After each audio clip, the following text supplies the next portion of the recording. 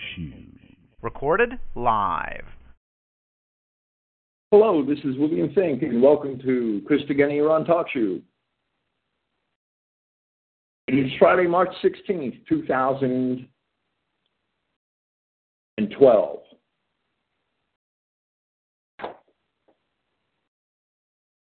This is the third of our presentations of the epistles of Peter, and God willing, Yahweh willing, it's our last.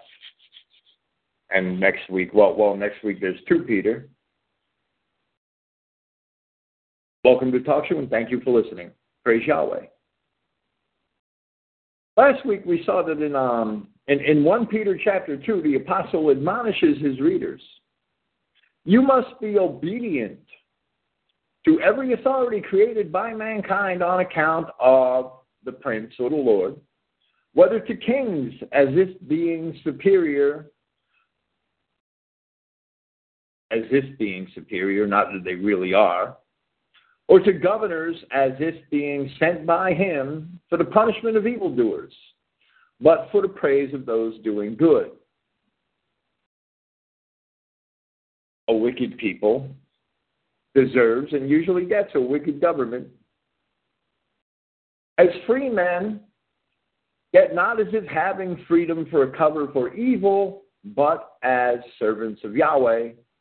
These words are very much like those of Paul of Tarsus in his letter to the Romans in Romans chapter 13. Yahweh raised up the Pharaoh of Egypt during the time of the Exodus, who oppressed the children of Israel, even to the point of forcing them to expose and destroy their own children. Yahweh raised up that Pharaoh knowing that Pharaoh was evil, so that Yahweh could destroy him and demonstrate his glory and his majesty to the children of Israel. We must always keep that in mind and hope for that same deliverance. Yahweh had Moses announce to the Pharaoh, which is recorded in Exodus chapter 9, verses 15 and 16, the following words: For now I will stretch out my hand, that I may smite thee and thy people with pestilence, and thou shalt be cut off from the earth.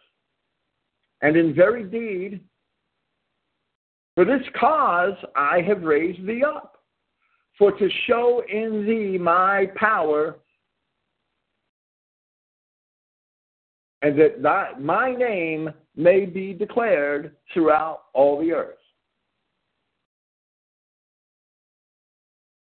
Yahweh appointed Nebuchadnezzar, the tyrant. The world saw Nebuchadnezzar as a harsh tyrant. Yahweh appointed him to rule wheresoever the children of Adam dwell, as it says in Daniel chapter 2. And he did. Yahweh established the Persian, Greek, and Roman empires which followed, knowing that they would tyrannize men, knowing that they most often would rule unrighteously, and they did. We know that Yahweh established these empires. Their rise and their fall are clearly prophesied in Daniel chapters 2, 4, and 7 in rather amazing ways. It was within Yahweh's permissive will that the dragon, which represents his own enemies here on earth, that the dragon was able to give its power to these beasts. And he foresaw what would result. Again, it was also that his people would see his majesty and learn to put their trust in him. They rejected him as their king over 3,000 years ago, and therefore this has been a necessary lesson. It's still a necessary lesson. Our people still haven't learned. This is all part of the 7 times of punishment foretold.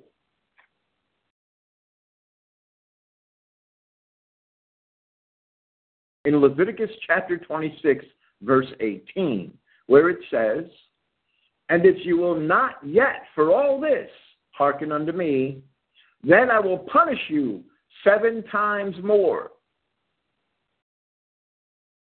for your sins." Because these times were decreed by our God for our punishment, we must suffer through them as he also does.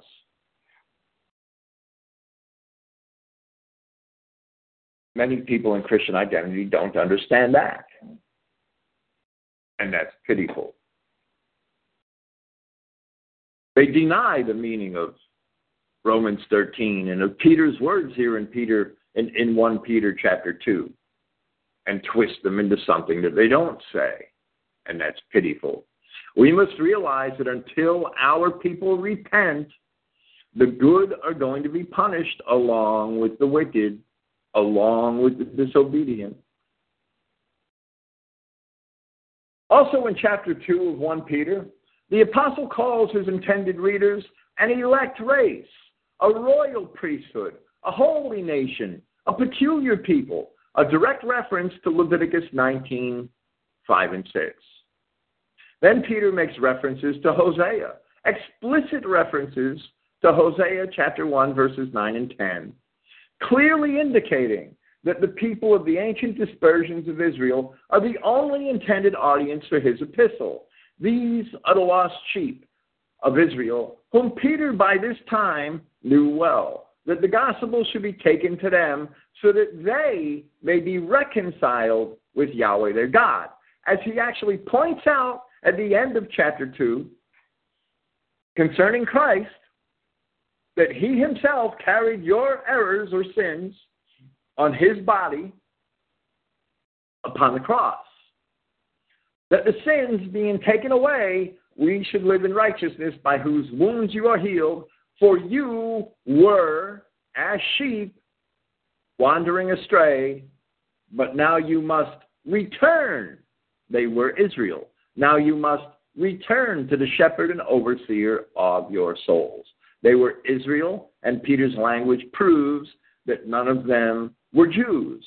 They couldn't have been Jews. They could not have been the people of Judea, of the returnees from Babylon, because the reference in Hosea, Peter's reference to Hosea, precludes that.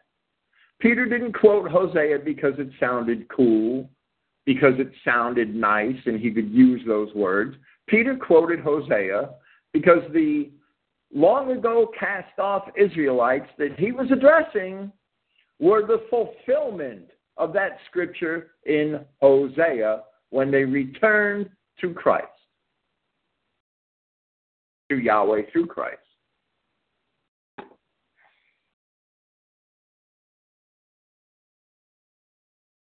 Now I will proceed with 1 Peter chapter 3, verse 1. Likewise, and this is after the admonishment to his audience to return, that they must return to Christ. Peter says, likewise, the wives, being subject to their own husbands, in order that if some then disobey the word, through the conduct of the wives, they shall have advantage without the word, observing in fear your pure conduct. Paul also explains in 1 Corinthians chapter 7, verse 14, the unbelieving husband has been sanctified in the wife, and the unbelieving wife has been sanctified in the brother. Otherwise, then, your children are unclean, while now they are holy. The children would be holy, separated from the evil practices which are in the world by the good conduct and the good instruction of the Christian mother, which would affect them, since it would be the controlling influence in their lives. Verse 3, still addressing the women, of which the dress must not be outward with braids of hair and applications of gold or putting on of garments, but the hidden man of the heart with the incorruptibility of the gentle and quiet spirit, which is very precious before Yahweh. A lot of modern women despise Paul of Tarsus for his attitude towards women. However, Paul's attitudes were very classical and very Christian. Here, Peter fully vindicates Paul, corroborating the instructions Paul left in his epistles concerning women. To this we may compare 1 Corinthians chapter 11, Ephesians chapter 5, Colossians chapter 3, and 1 Timothy chapter 2. A lot of modern women and men have minds ingrained so deeply with Jewish communist propaganda that they no longer even view feminism for what it really is. And they think that feminist views are normal. Jewish ideals have permeated and poisoned Western society since the French Revolution, and often we do not even detect them. Feminism is the Judaization of women. There is no room in Christianity for feminism. Women have an important place in Christian society and an invaluable place in Christian households. And feminism has now practically destroyed that. And, as a result, destroyed Christian families.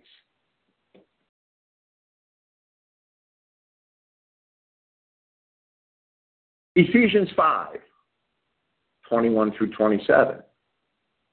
Subject yourselves to one another in fear of Christ. Wives, to their own husbands, as if to the prince, as if to Christ. Because the husband is the head of the wife, as also Christ is the head of the assembly. He is the deliverer of the body. But as the assembly is subject to Christ, in that manner, the assembly being the wife of Yahweh, the wife of God, the wife of Christ, in that manner also wives in everything to their husbands. Husbands, love the wives, just as Christ has also loved the assembly and had surrendered himself for it, in order that he would consecrate it, cleansing it in the bath of the water in the word, that he may present it to himself in honor, the assembly not having a blemish or a wrinkle or any of such things, but that it would be holy and blameless. Colossians 3:18, wives, subject yourselves to your husbands as is proper with the prince, with Christ. Husbands, love the wives and have no bitter feelings towards them. 1 Timothy 2:9 and 10. Likewise, women in moderate attire are to adorn themselves with modesty and discretion, not in braids and in gold or pearls, or in very expensive garments, but that which is fitting with women professing fear of God through good works. Our profession, as Paul says, is through good works. The admonishments to women concerning their clothing were not without reason. We usually think of the ancients as a whole as prudish dressers, but that was certainly not the case in ancient Greece. Aristophanes, who was at the peak of his career around 400 BC, wrote about short skirts, facial makeup, and see-through dresses in ancient Greece. The Spartans were famous for see-through dresses. Nothing new under the sun. While first-century dress in the Roman Empire was usually a bit more modest, it was not always, and women could go to lengths to make the simple toga or stola which they wore to be sexier or more attractive. Exotic fabrics such as silk were expensive. The Greeks called it the cloth of the Medes, but they were frequently seen. Women of the period also very often wore ornate gold and silver jewelry, and it was common for women to go to great lengths arranging their hair in elaborate braids. These are the things which Peter and Paul also advised Christian women against, seeking them to be modest women, since these things were considered to be immodest and vain. by Christians. Christian women should indeed still have those attitudes today.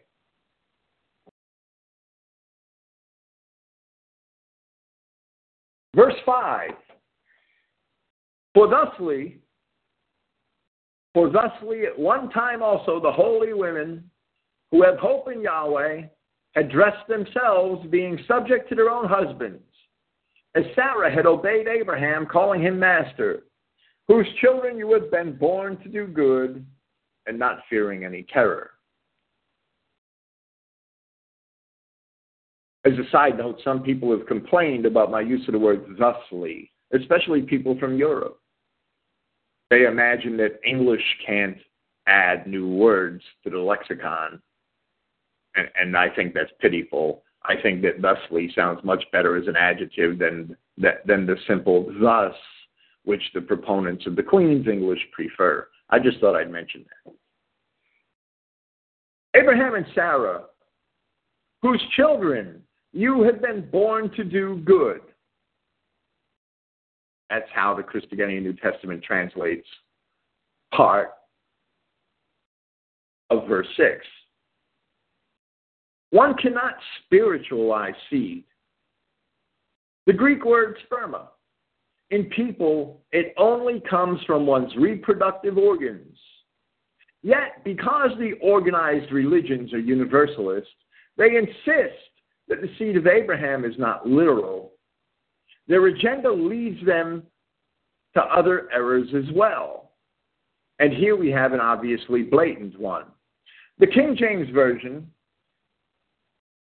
has here the phrase, as long as, where it says, whose daughters you are, as long as you do well. Those words in the King James are not in italics,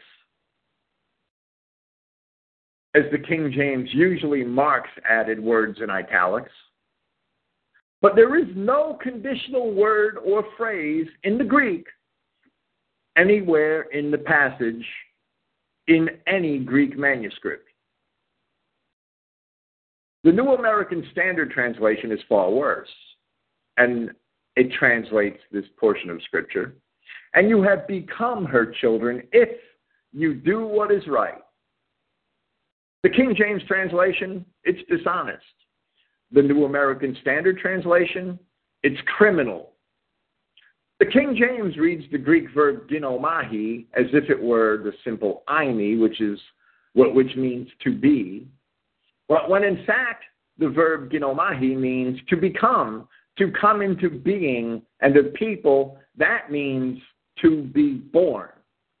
The King James and the New American Standard both also attempt to cover for their errors here by translating the participle verb, which can be translated as to do or doing, as if it were a second person active verb instead. That's why it's criminal. They're purposely mistranslating words in this passage to mold it into their universalist agenda. Both translations supply a conditional clause, as long as in the King James or if in the NAS, that is not anywhere in the Greek text, in any Greek text. You have to be born one of Abraham's children, just as Eleazar was rejected from being made the heir in favor of a child from Abraham's own loins. There's a reason why we have that story. And it is so certain, and it is certainly assured that Eleazar was a member of Abraham's wider ethnic community. He was from the town of the children of Abraham's fathers. He was from Haran. He was called Eleazar the Syrian, Eleazar of Damascus, just as Laban, the first cousin of Jacob's wife, Rebekah, was called Laban the Syrian.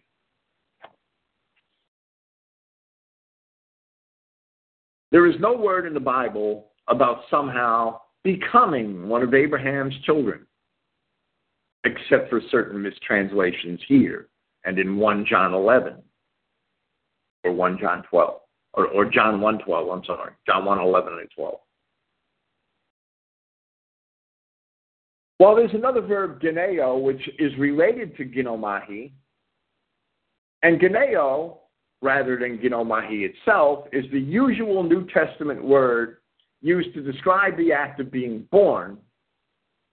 That alone does not change the basic meaning of the word ginomai, and Liddell and Scott define ginomai in its radical sense, and the radical sense of a word is its most basically literal sense. They define it as to come into being, of persons to be born, of things to be produced, of events to take place, come to pass, come on, or happen. Peter's intended readers were born of the seed of Abraham, as his text in many places proves that he's addressing Israelites of the dispersion. And they were born for the purpose of doing good and not to fear. It is the fault of the Catholic religion that it is based on a premise that is, if one does good, then he might become something other than what he was born. The Catholic religion is contrary to the creation of God, and it keeps people in fear, which here Peter tells us we should not have. If you're born one of Abraham's children, you should not have fear. You were born to do good. And you will. If not in this life, you will do good eventually. That's why Christ went and spoke, went and preached the gospel to the spirits in prison, which we will discuss shortly. It's a damn shame that the Catholic religion has been brought into Christian identity by certain so-called pastors.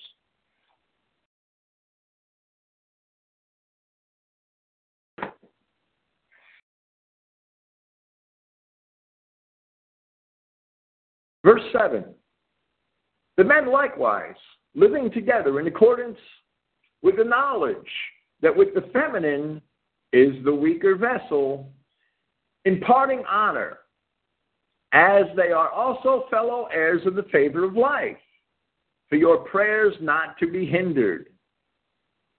Husbands should love their wives. They are honored partners, fellow heirs of the favor of life, and not human chattel. They're not property. However, the wife can only rightfully anticipate that honor if she in turn submits herself to her husband. As Paul said in Ephesians, husbands, love the wives just as Christ has also loved the assembly. Keep in mind that the men of the assembly, if they expect their wives to honor them, they must in turn submit themselves to Christ. Paul said in Colossians, wives, subject yourselves to the husbands as it is proper with the prince. Husband, love the wives and have no bitter feelings towards them. Peter corroborates all of that here. Live righteously, for your prayers not to be hindered. Sinners, it amazes me that sinners believe that God would hear them. That fags, that all sorts of sexual deviants and perverts could think that they could pray to God and be blessed. If they're blessed, it's for their trial. If they gain anything in this life, it's so that God could take it away from them, so that he could destroy them in their sin, ultimately. Isaiah chapter 1, verses 15 and 17. And when you spread forth your hands, I will hide mine eyes from you. Yeah, when you make many prayers, I will not hear. Your hands are full of blood. That's an idiom for bloodshed. Wash you, make you clean. Put away the evil doings from before mine eyes.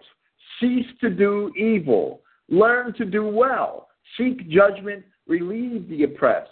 Judge the fatherless. Plead for the widow. And then maybe he will hear our prayers. Ezekiel chapter 20, verse 1. And it came to pass in the 7th year, in the 5th month, the 10th day of the month, that certain of the elders of Israel came to inquire of Yahweh, and sat before me. Then came the word of Yahweh unto me, saying, this is Ezekiel's words, Son of man, speak unto the elders of Israel, and say unto them, Thus saith Yahweh God, Are you come to inquire of me? As I live, saith Yahweh God, I will not be inquired of by you. Sinful people have no recourse in prayer to God. And as Yahweh said in Isaiah 1:17, we must seek judgment against sinners. It is not good enough that we ourselves keep free from lawlessness. We must also pray that God judges sinners. And we must not accept those sinners into our company. Paul says of sinners in Romans 1:32 that not only they who cause them, but also they approving those committing those sins, are worthy of the judgment of God.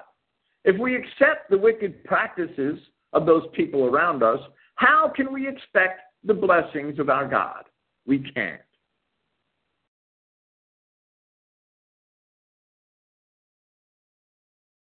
Verse 8, But at last all be like-minded, sympathetic, lovers of the brethren, compassionate, humble-minded, not returning evil for evil or abuse for abuse, but on the contrary, blessing, because for this you have been called, in order that you shall inherit a blessing.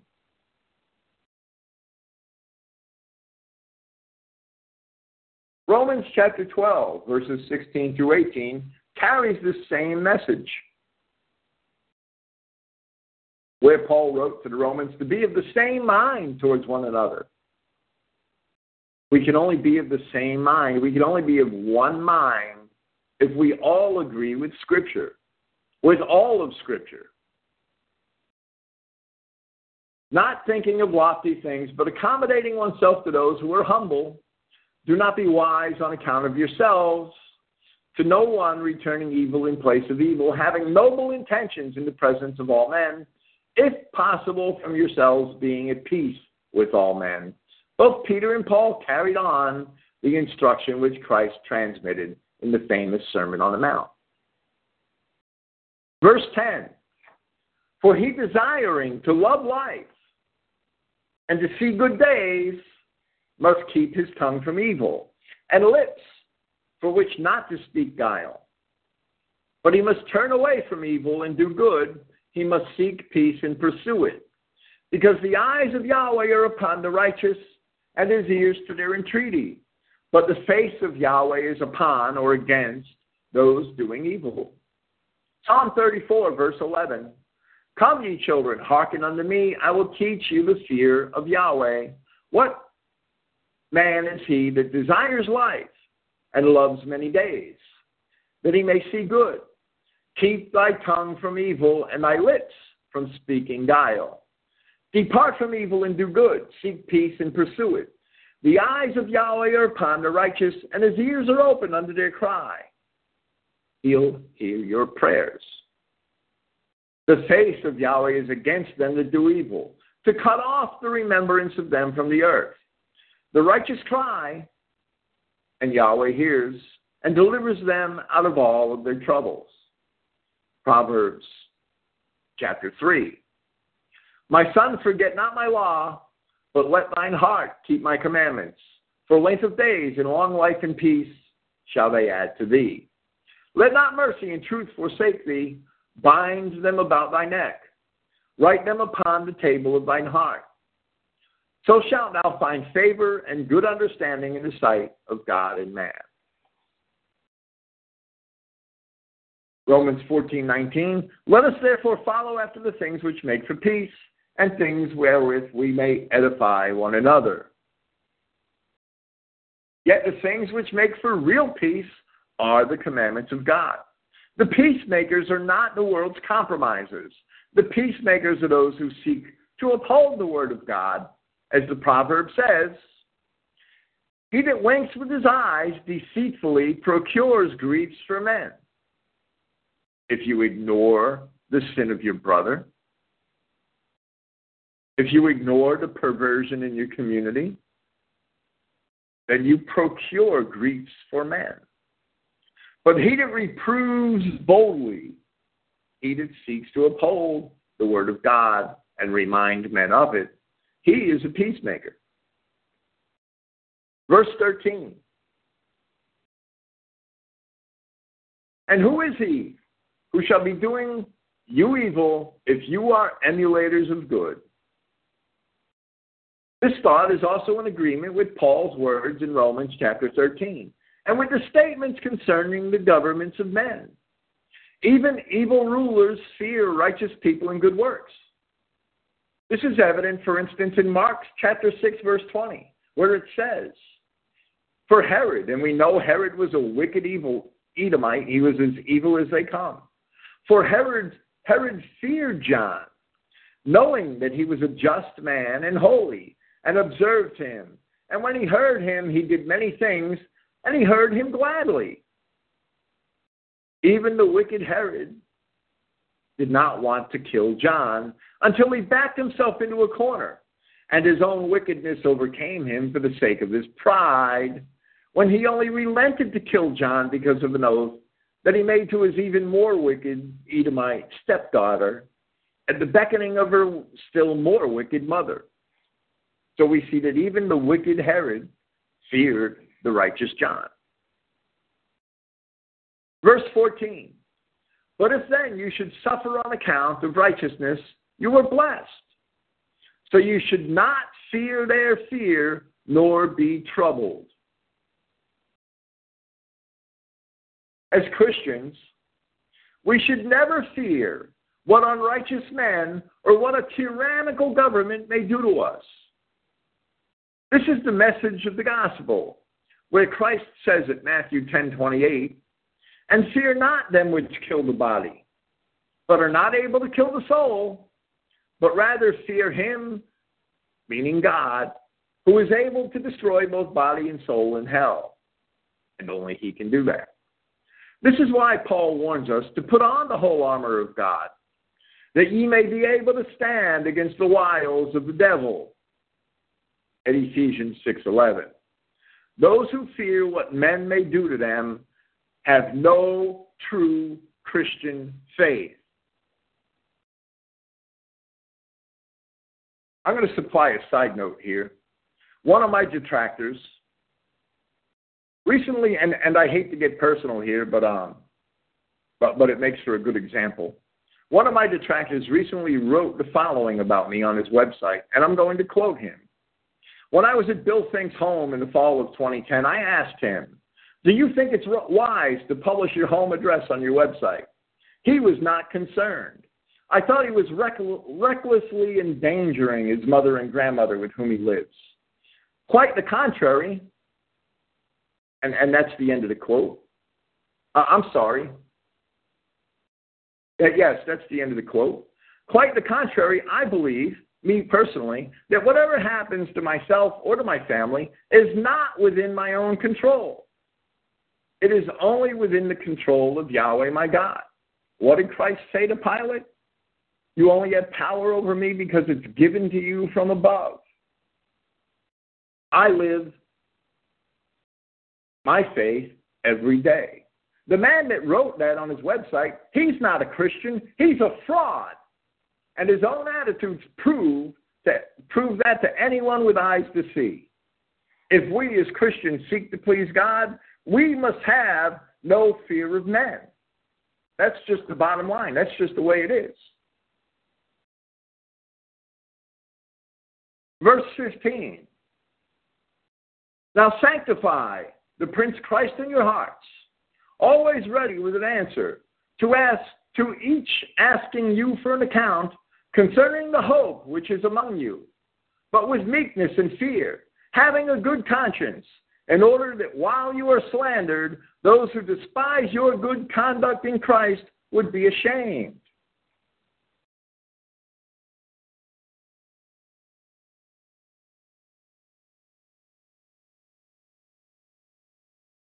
Compare Colossians chapter 4, verses 5 and 6. where Paul says, in reference to those outside, you walk in wisdom, buying the time, your speech always with goodwill, seasoned with salt. It is necessary for you to know in what manner to answer every single one. Peter says in chapter 4 of this letter, for enough of the time has passed, perpetuating the will of the heathens, having walked in licentiousness, passions, drunkenness, revelries, and lawless idolatries. While they are astonished, they blaspheme at your not running together in the same excess profligacy.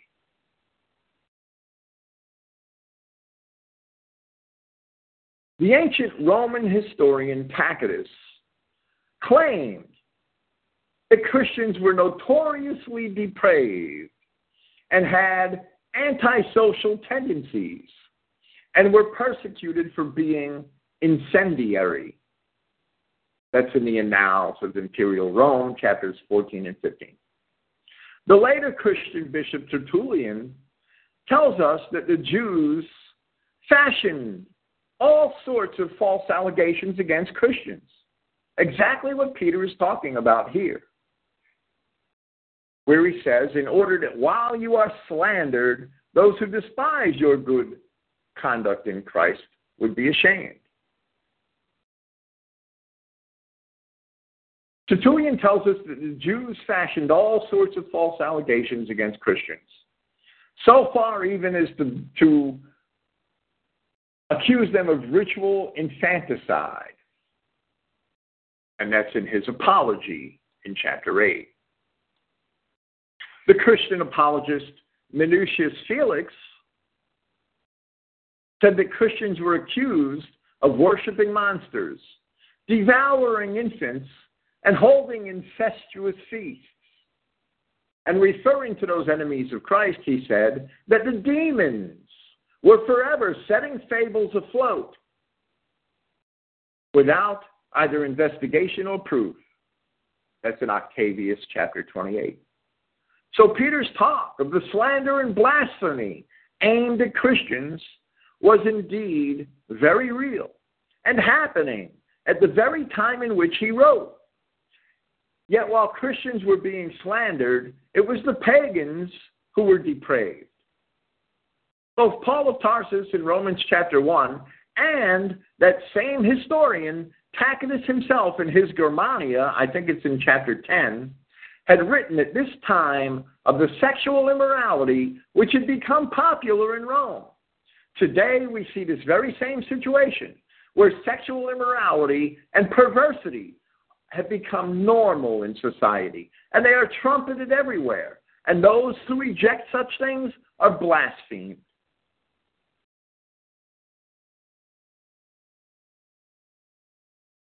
Peter 3:17. For it is better doing good, if one should desire the will of Yahweh, to suffer than doing evil. Because Christ also suffered once for all errors, the just on behalf of the unjust, in order that he may lead you to Yahweh, indeed dying in the flesh, but being made to live by the Spirit.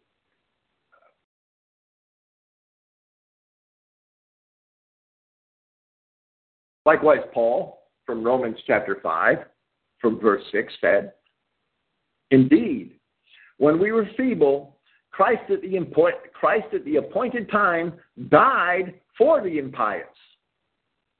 Though scarcely for the benefit of the upright will one die, for the benefit of the noble perhaps one then dares to die. But Yahweh introduces his own love to us because we, yet being wrongdoers, yet being sinners, Christ had died for our benefit. Still more then, being deemed worthy now by his blood, will we be preserved by him from wrath. Matthew 5, 9 through 13. Blessed are the peacemakers, those who seek to uphold the will of God. Blessed are the peacemakers, because they shall be called the sons of Yahweh.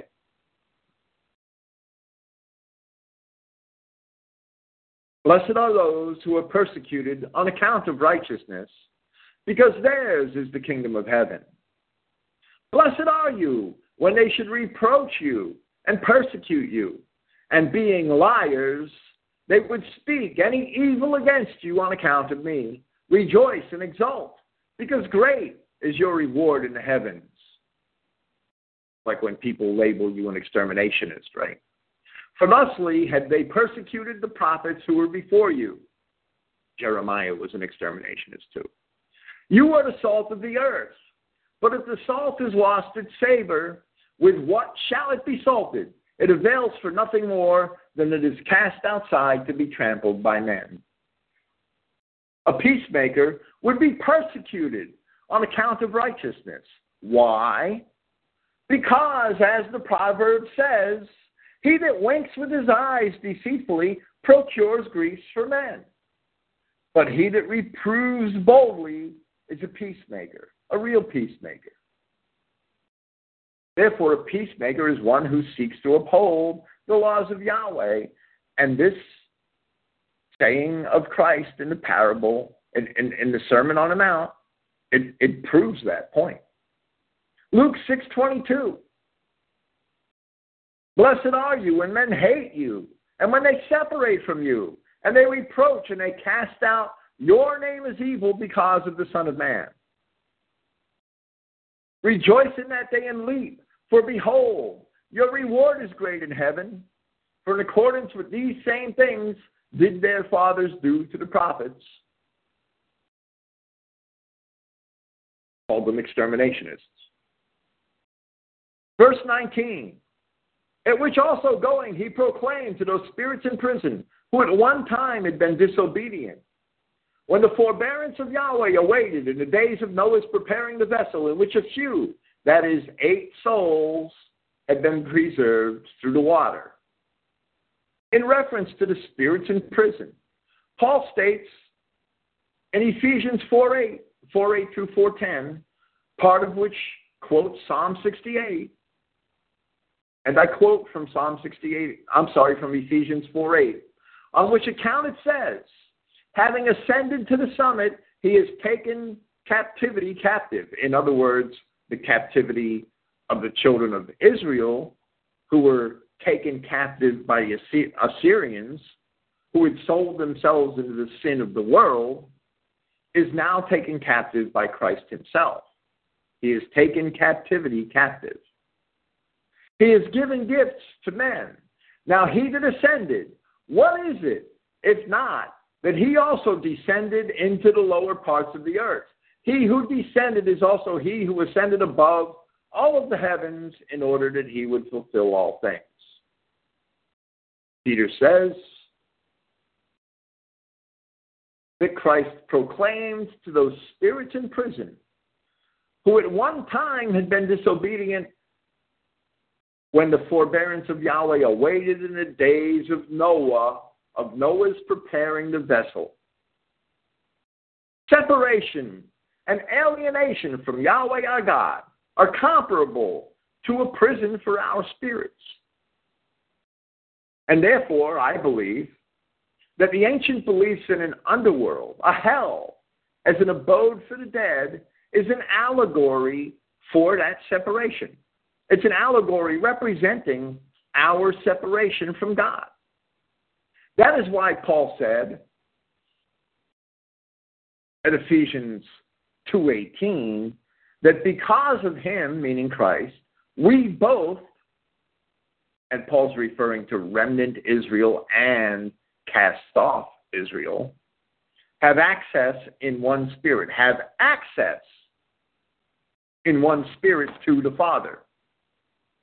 Now the remnant had access through the temple rituals right up to the crucifixion of Christ.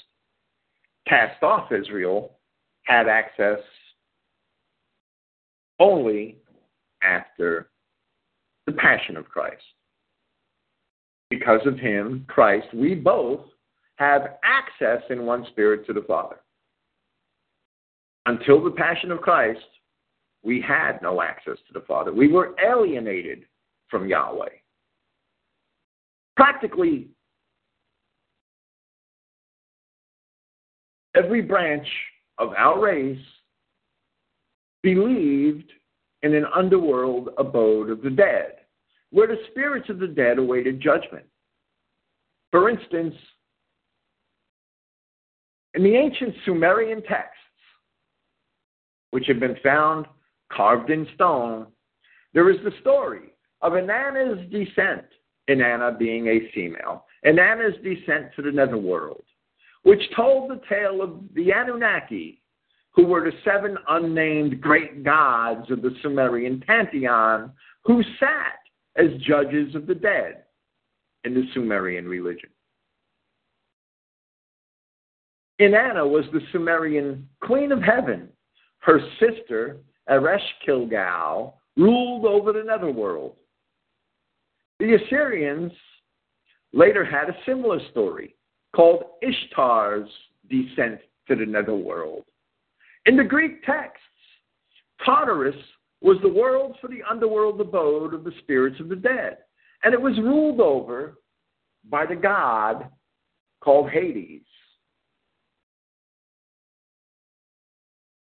The name Hades later became synonymous with the place, and the place was eventually called simply Hades. In Book 11 of the Odyssey, Homer portrays the hero Odysseus as having descended to Hades in order to consult the blind and dead Theban prophet Tiresias. The Thebans were Phoenicians, of course. In the tragic poet Aeschylus's play, Alcestis, the famous Heracles descends into Hades and brings the heroine, Alcestis, back up from the dead, restoring her to her husband, whom she had given her life for earlier. In the Germanic Edda, or Edda, Niflheim is the name of the underworld abode of the dead, and it is ruled over by a goddess named Hela, who, like Hades for the Greeks, gave us our English word for hell. The ancient Egyptian mortuary texts saw the underworld as the abode for the punishment of the rebellious. So we see that practically every branch of our race, every branch of the white Adamic race, and all these people were white, believed in this underworld abode of the dead, which we also find in the Hebrew word Sheol, equivalent to Hades, the netherworld, Niflheim. To repeat 1 Peter 3:19 and 20, at which also going, he proclaimed to those spirits in prison who had at one time been disobedient, when the forbearance of Yahweh awaited in the days of Noah's preparing the vessel, in which a few, that is, 8 souls, had been preserved through water. Christ preached the gospel to the spirits of those who had died before and during the flood, to those who were disobedient in the days of Noah, and therefore they also are now reunited with Yahweh. They have access to the Father, as Paul told us. These prisoners were not Israelites, but they were Adamic people. They were white Adamic people who nevertheless fell under the earlier promises of restoration to our race. The first of these is in Genesis 3:22. And Yahweh God said, behold, the man is become as one of us, to know good and evil. And now, lest he put forth his hand, and take also of the tree of life, and eat, and live forever. You could be assured that when Christ spoke to those disembodied spirits of the dead, that every single one of them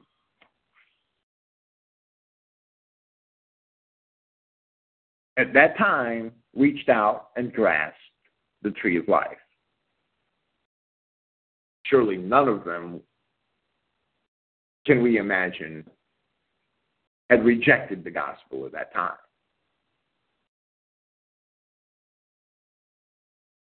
In the assembly hall in Nazareth, as it is recorded in Luke chapter 4, Christ quoted from Isaiah chapter 61, where he said, "The Spirit of Yahweh God is upon me,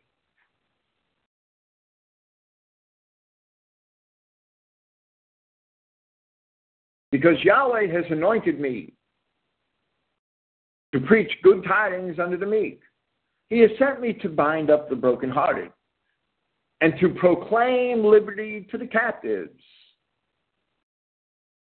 and the opening of the prison to them that are bound, to proclaim the acceptable year of Yahweh and the day of vengeance of our God, to comfort all that mourn, to appoint unto them that mourn in Zion, to give unto them beauty for ashes, the oil of joy for mourning, the garment of praise for the spirit of heaviness, that they might be called trees of righteousness, the planting of Yahweh." They have to be Adamic people, because he only planted the Adamic race in the garden of God, "that he might be glorified.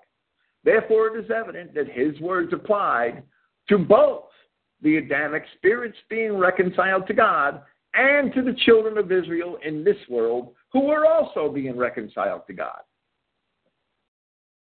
One other aspect of this must be noted, where Peter informs us that the spirits of men who died before the passion of Christ had received the gospel from him, which Paul corroborated. From this we can tell that those spirits had existed and had been conscious in death for all of that time, thousands of years, and that the Greek, the Roman, the Sumerian,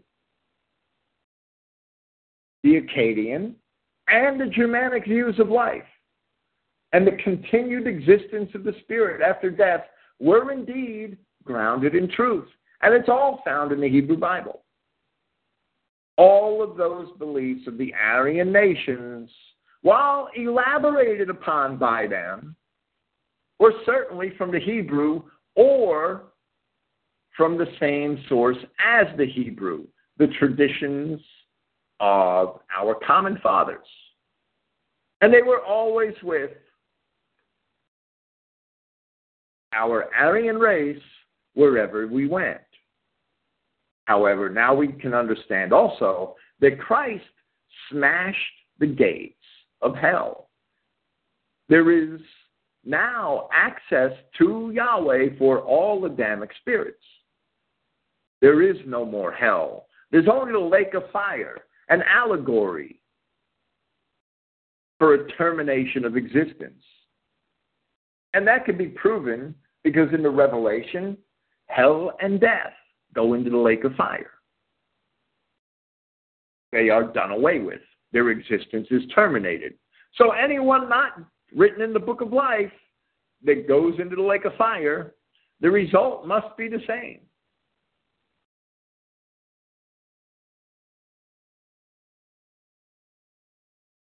Verse 21, which also now a representation, meaning of referring back to the flood, a representation saves you, immersion or baptism, not a putting away of the filth of the flesh, not a baptism of the body, but a demand of a good conscience for Yahweh through the resurrection of Yahshua Christ, who is walking in heaven at the right hand of Yahweh, messengers and authorities, or angels and authorities and powers being made subject to him. While it is true that the apostles were baptizing people in water for quite some time after the resurrection and the ascension of Christ, the book of Acts is a book of transition from the old covenant to the new, and from the service of rituals to the service of kinship in our reconciliation to God. That is what the new covenant is really about.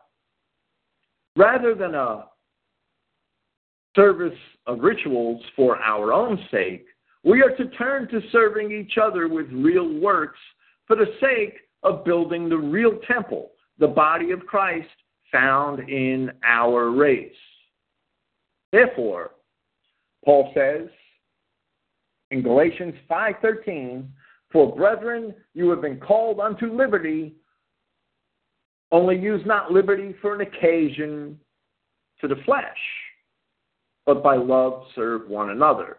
Here we see Peter profess that baptism or immersion is the cleansing of the conscience, not the body, and that does not require water and a ritual performed at the hands of another man.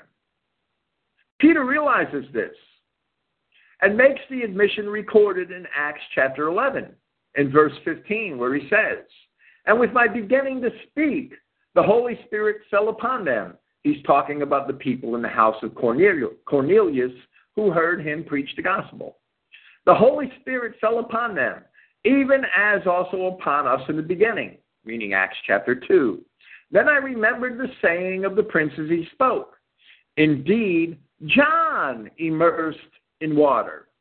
John baptized in water. But you shall be immersed in the Holy Spirit." In the days of John the Baptist, John was sent to perform what he did as a representation of cleansing the consciences of those whom he baptized. This was the fulfillment of the prophecy of John the Baptist found at Malachi 3:3, where it says that he shall purify the sons of Levi. And indeed he did. John the Baptist fulfilled the necessary washing of the priests and the sacrifice, Yahshua Christ himself, which were required by the law in Leviticus, so that Christ could be perfect, a perfect sacrifice unto God. Paul wrote in Hebrews 9:26, "For then must he often have suffered since the foundation of the world, but now, once in the end of the world, has he appeared to put away sin by the sacrifice of himself." Therefore, confirming what Peter said earlier in this epistle about the relationship of a man and a wife, and also corroborating what Peter says here about baptism, Paul said in Ephesians chapter 5, from verse 24, "But as the assembly is subject to Christ, in that manner also wives, and everything to the husbands. Husbands, love the wives, just as Christ also loved the assembly, and had surrendered himself for it, in order that he would consecrate it, cleansing it in the bath of the water in the word, that he may present it to himself in honor. The assembly not having a blemish or wrinkle or any of such things, but that it would be holy and blameless. Immerse yourselves in the word of God, and there is no need for the rituals of men." John 15:3, the words of Christ to the apostles, "Now ye are clean through the word which I have spoken unto you." Baptism is in the word of the gospel.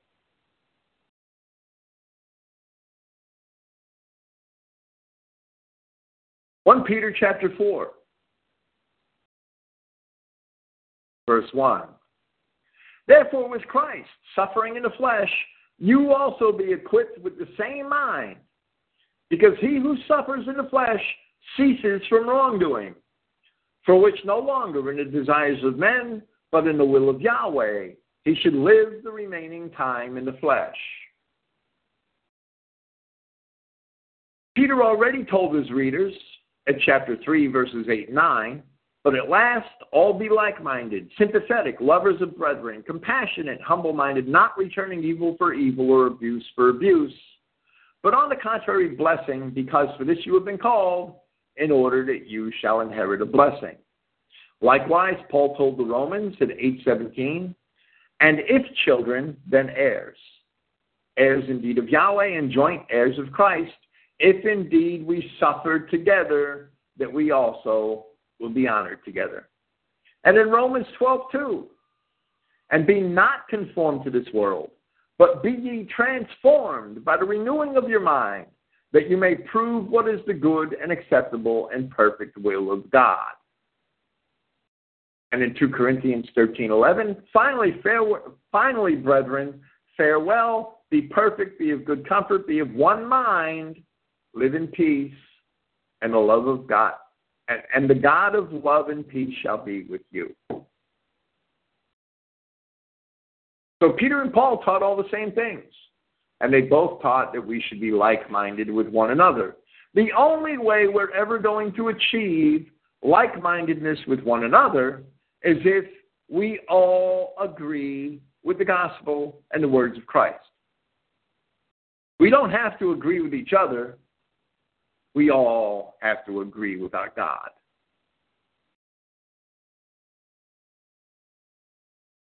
Verse 3, for enough of the time has passed, perpetuating the will of the heathens, having walked in licentiousness, passions, drunkenness, revelries, and lawless idolatries.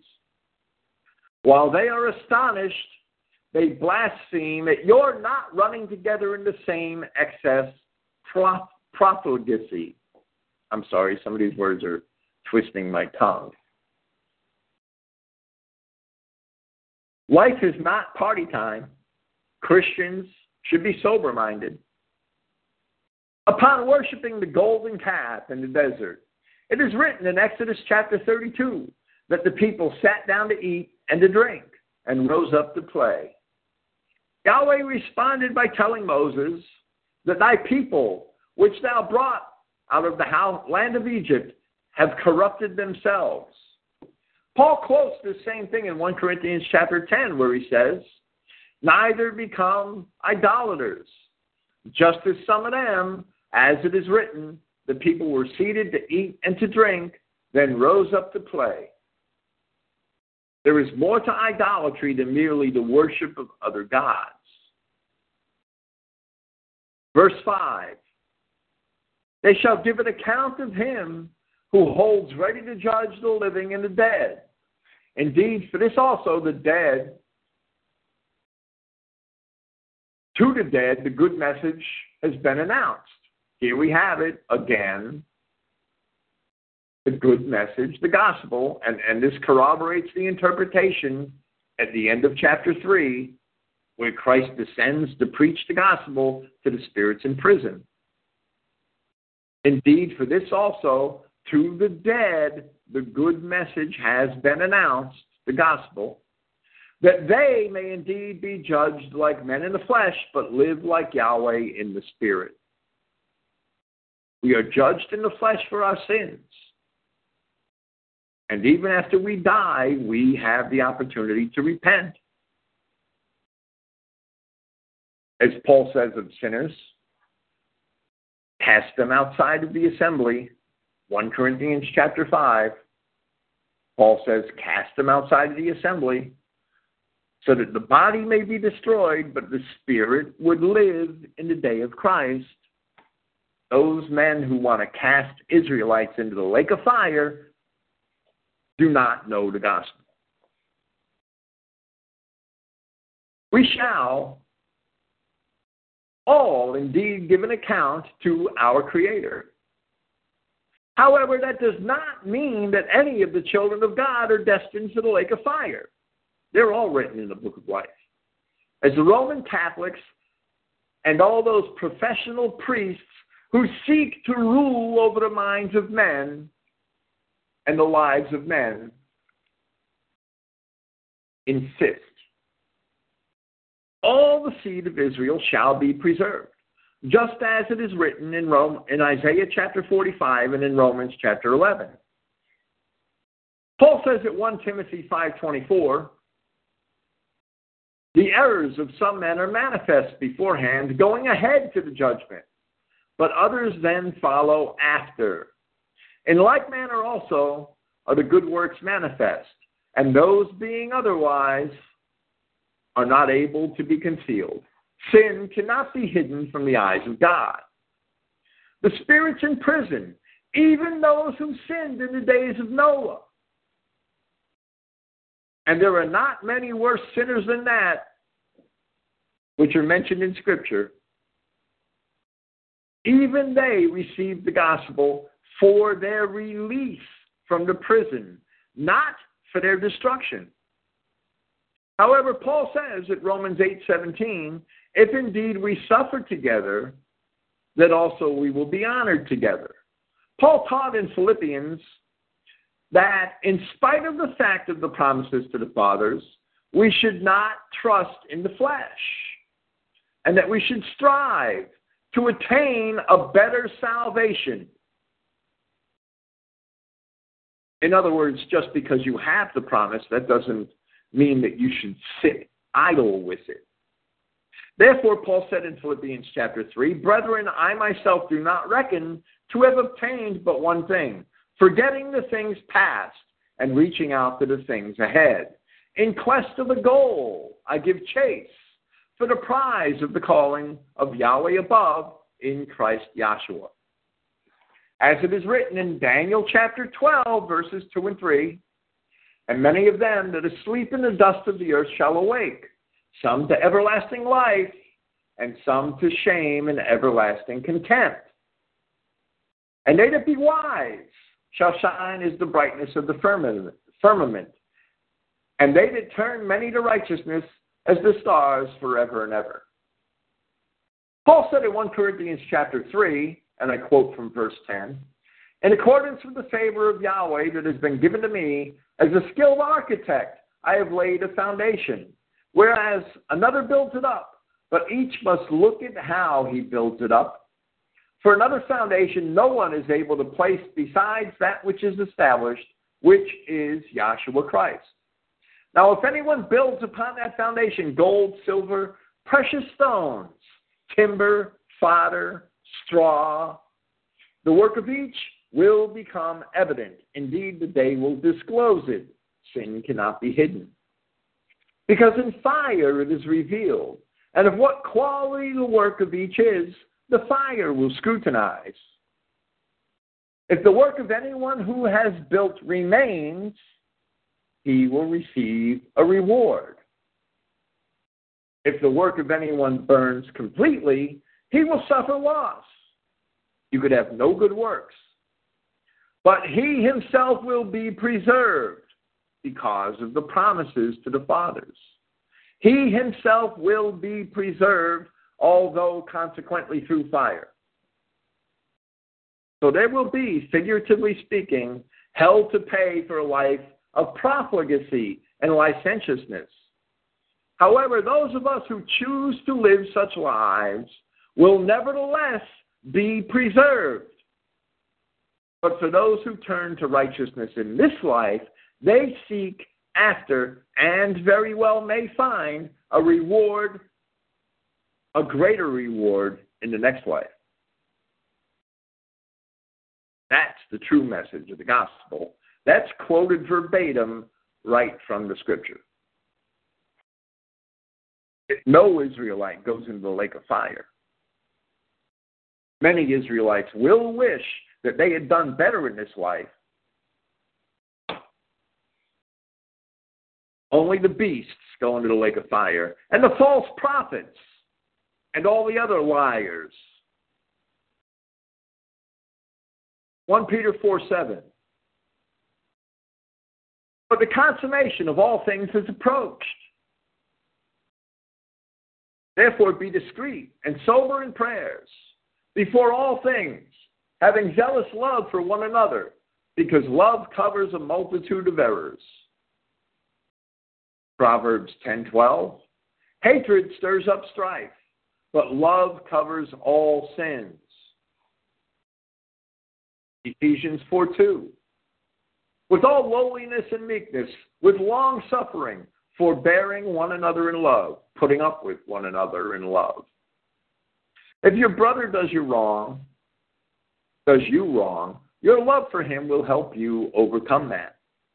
Just like Paul did, Peter also taught that the return of Christ is imminent. Romans 13:11, seeing likewise the time, that hour, we are already to be aroused out of sleep, for now it is nearer to our deliverance than when we had believed. And again, at 1 Corinthians 7:29, Paul said, now I say this, brethren, the time is shortening. In Revelation 3:3, we see the words of Christ. Therefore, remember how you have received and have heard, and keep and repent. Then, if you should not be alert, I shall come as a thief, and you may not know what hour I shall come upon you. And again at Matthew 24:42, therefore you must be alert, because you do not know in what day your prince comes. Since we know not when that time shall be, we must always act as if it were imminent, as if it were tonight.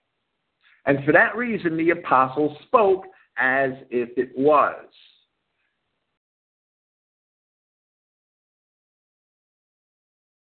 Verse 9, be hospitable to one another without murmuring, each just as he has received a gift for themselves, administering that same thing as good stewards of the manifold favor of Yahweh. If one speaks, as the sayings of Yahweh. If one serves, as from of the power of Yahweh which Yahweh provides, in order that in all things Yahweh is honored through Yahshua Christ, for whom is the honor and sovereignty for the eternal ages, truly.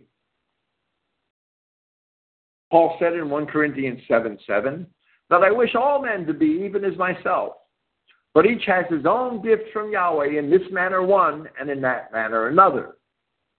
As Peter teaches here, that we must be hospitable to one another without complaint.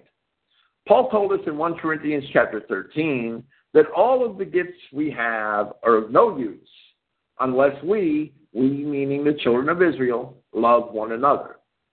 And we dispense those gifts which we are blessed with to our brethren.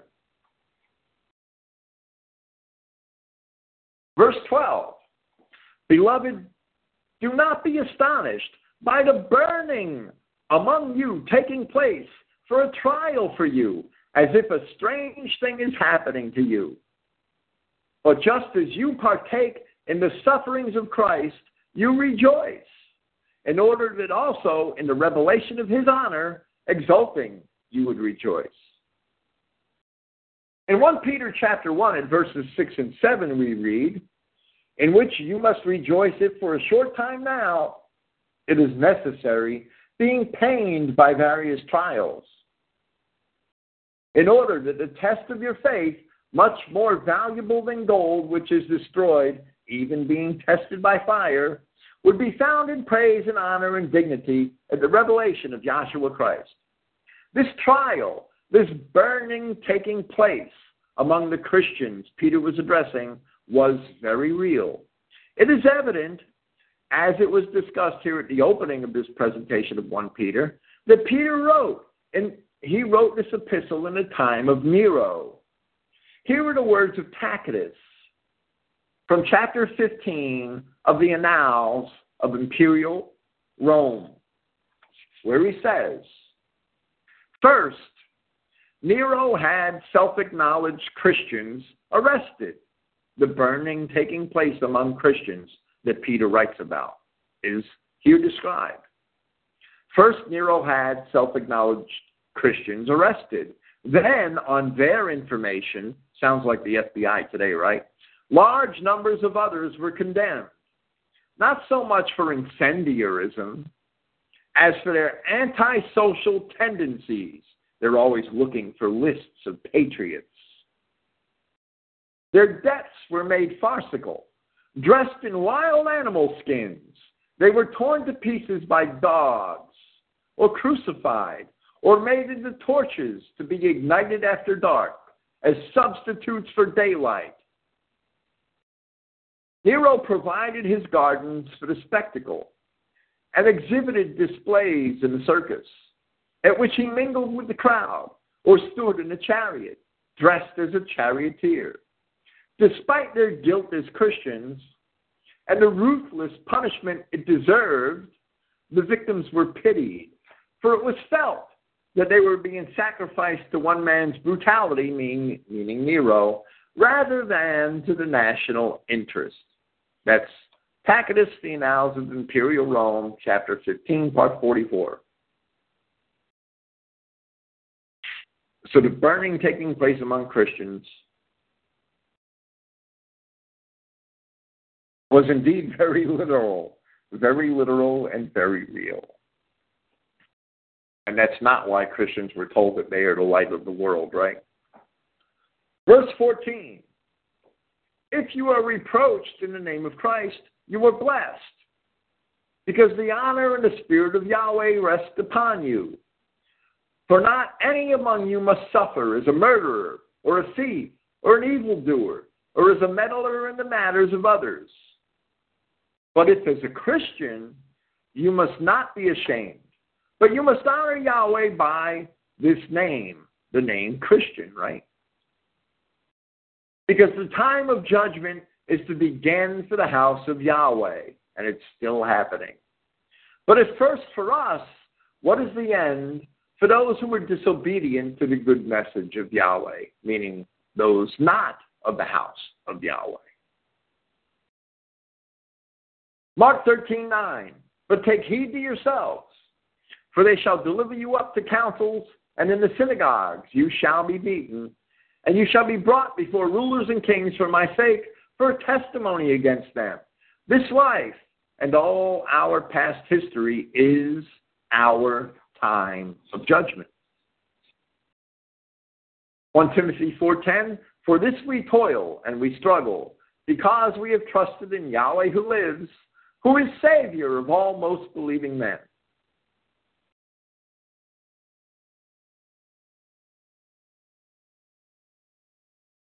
Which doesn't mean that he's not the Savior of Israelites who still doubt, right? Verse 18, and if the righteous man is barely saved, where shall the impious and the wrongdoer be seen? Consequently, even those suffering according to the will of Yahweh for a trustworthy Creator, they shall employ their souls with doing good.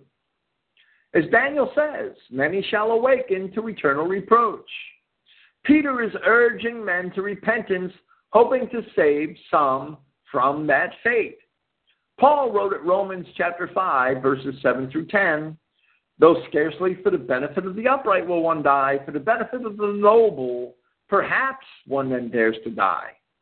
But Yahweh introduces his own love to us, because we, yet being wrongdoers, Christ had died for our benefit. Still more then, being deemed worthy now by his blood, will we be preserved by him from wrath. Therefore, if we, being odious, were reconciled to Yahweh through the death of his Son, still more, being reconciled, will we be preserved in his life.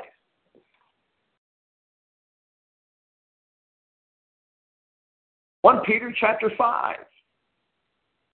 Therefore, to the elders among you I exhort, who am a fellow elder and a witness of the sufferings of Christ, who also am a partaker of the coming honor to be revealed.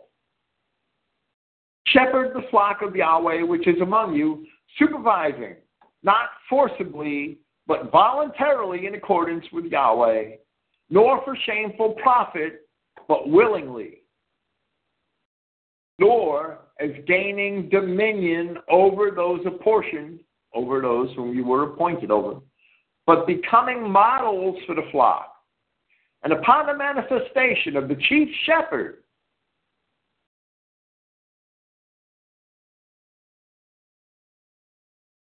you shall receive the unfading crown of honor. Bishops are not to rule over the people.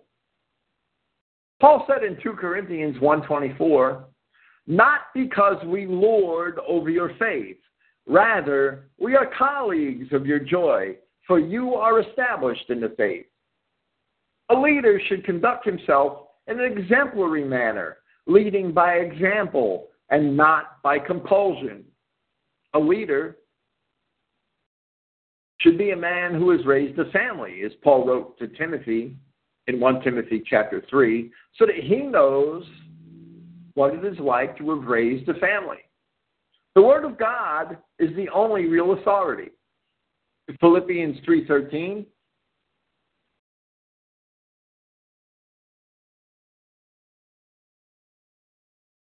Brethren, I myself do not reckon to obtain but one thing, forgetting the things past and reaching out to the things ahead. In quest of a goal, I give chase to the prize of the calling of Yahweh above in Christ Yahshua.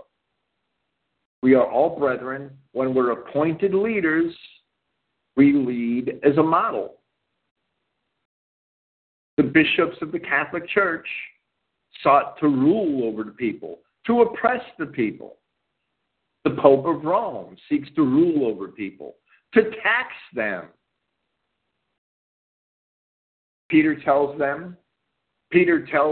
the true leaders of the assembly of God not to rule over people and not to rule over people for shameful profit, but to do it willingly.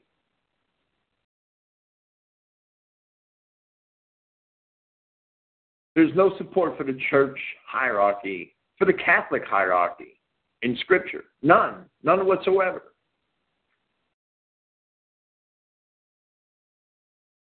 Verse 5.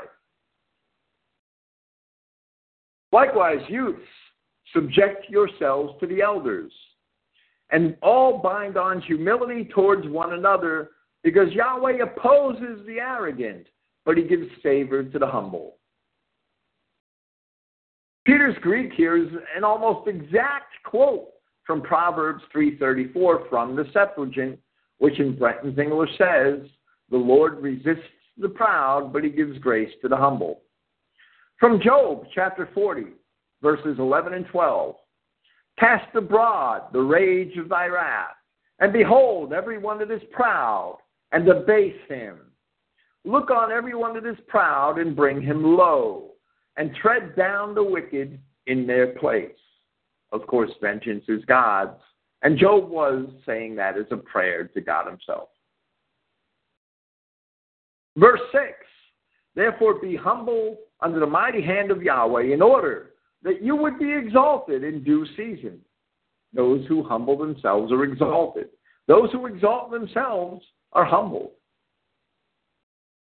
All of your cares being cast upon him, because with him is care for you. Matthew chapter 10, verses 28 through 30. "And do not fear from those killing the body, but are not able to kill the soul. Rather fear him who is able also to slay soul and body in Gehenna. Are not 2 sparrows sold for an assarion? And one of these does not fall upon the earth without consent of your Father. But of you, even the hairs of the head are all counted. Therefore do not fear. You are worth more than many sparrows." We must not fear what men do to us, as long as we are not being sinners. Verse 8, "Be sober, be alert. Your opponent, the false accuser," your opponent, the devil, "walks about as a roaring lion, seeking someone to consume, whom you must resist, being solid in the faith, knowing that you must be subject to the same things from the sufferings of your brotherhood, of your brethren in society." James 4:7, "Therefore subject yourselves to Yahweh, but stand against the false accuser, and he shall flee from you." Ephesians chapter 6, from verse 11, "Put on the full armor of Yahweh for you to be able to stand against the methods of the false accuser. Because for us, the struggle is not against flesh and blood, but against realms, against authorities, against the rulers of the order of this darkness, against the spiritual things of wickedness among the heavenly places." And heavenly places is, I believe, a metaphor there, right? 1 John chapter 2, "Little children, it is the last hour, and just as you have heard that the Antichrist comes, even now many Antichrists have been born, from which we know that it is the last hour. They came out from us, but they were not from of us. For if they were from of us, they would have abided with us. But so that they would be made manifest that they are all not from of us. The Antichrist, the devil, the false accuser, Satan. These words do not describe a singular supernatural demon, but an entire race of demons. People who came out of Judea, but who were not true Judeans. Examining Romans chapter 9, where Paul compares Jacob and Esau. Examining Revelations 2:9 and 3:9, which warn of those who claim to be Judah, but who are truly of the assembly of the adversary, the synagogue of Satan. And Luke chapter 11, where Christ explains that the children of Cain were to be responsible for the blood of all the prophets from Abel to Zechariah. Christ is talking to a race. He's talking to fathers and sons, near and remote, and only the children of Cain could be held responsible for the blood of Abel. This can only describe the Kenite, Canaanite, Edomite, Jew, and the other kindred races of ancient Canaan, not all of whom became known later as Jews. Most of them today are Muslims. These people are devils. These people are the Antichrist. These people are the false accusers. Collectively, these people are Satan. They are the adversary. Their actions throughout all of history, the fruits which they have always produced, prove that unto this very day. And such is the fruit of the Jews. To repeat verse 9 concerning these devils, whom you must resist, being solid in the faith, knowing that you must be subject to the same things from the sufferings of your brotherhood in society. We Christians who understand these things must witness against and stand against the evil in society. You must resist the devils. Yet, as long as this wicked age persists, we must suffer along with our brethren, those who are caught up in the ways of the world, those who have not acquired the open eyes and the full armor of God, in order that they too can resist the devils. As it has often been said here previously, we suffer along with our national body. We suffer along with those ignorant and sinful men around us who make up the majority of our people, the Israelite nations. All of ancient Israel suffered together under the Egyptian, under the Assyrian, and under the Babylonian captivities. But certainly not all of them were deserving of such punishment. Yet they all suffered. And so it is today that we all suffer so long as most of us are engaged in the sin of the world.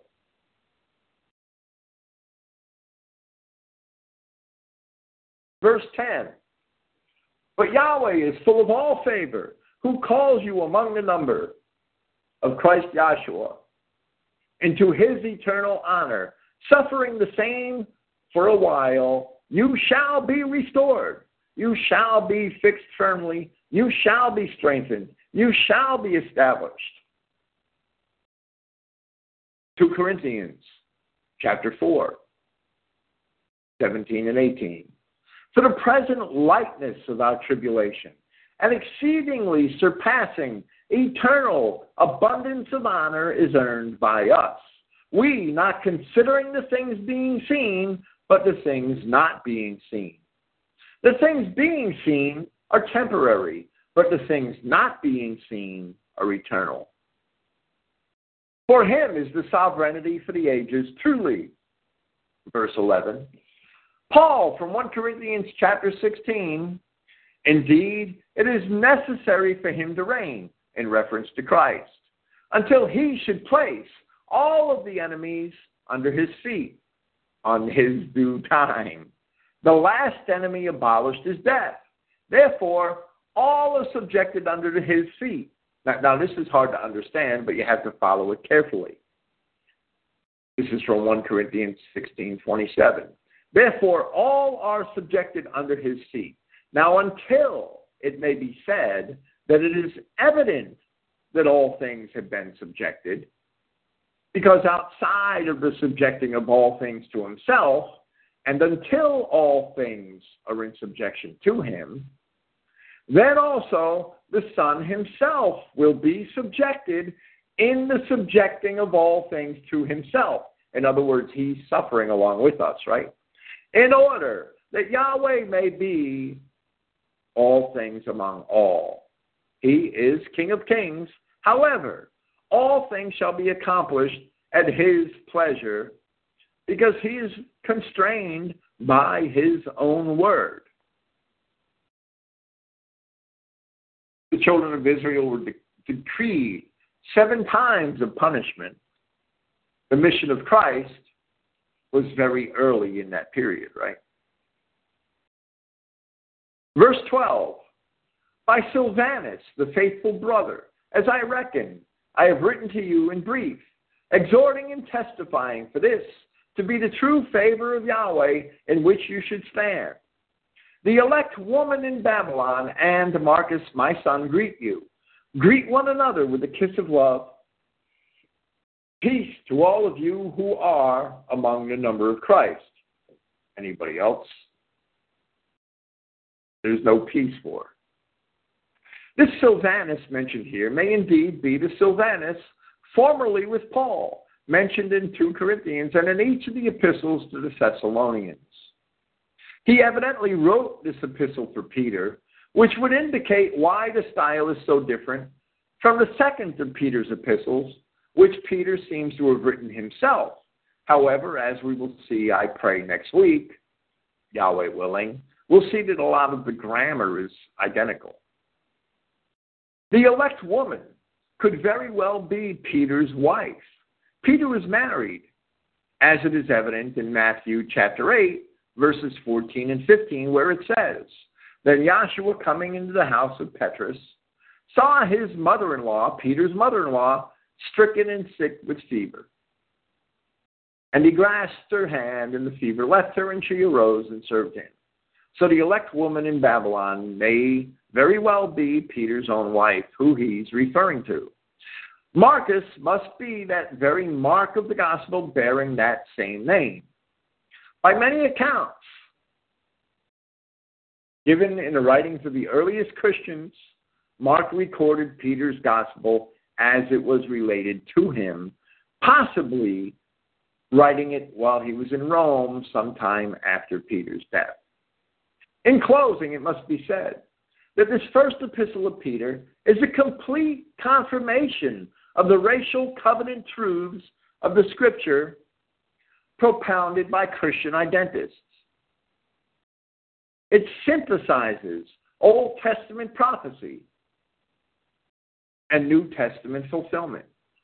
And it also fully corroborates the ministry of the Apostle Paul, once it is understood that Paul's mission was to bring the gospel to no one but these same lost sheep Israelite people, as he himself explained on so many occasions, all of which modern theology, artificially separated from classical history, perverts for their own use. As I said here last week, the apostles were not quoting these Old Testament passages concerning the children of Israel simply because they sounded nice, simply because it supplied nice things to write. Rather, they were quoting these scriptures because the people they were writing to were the very fulfillment of them.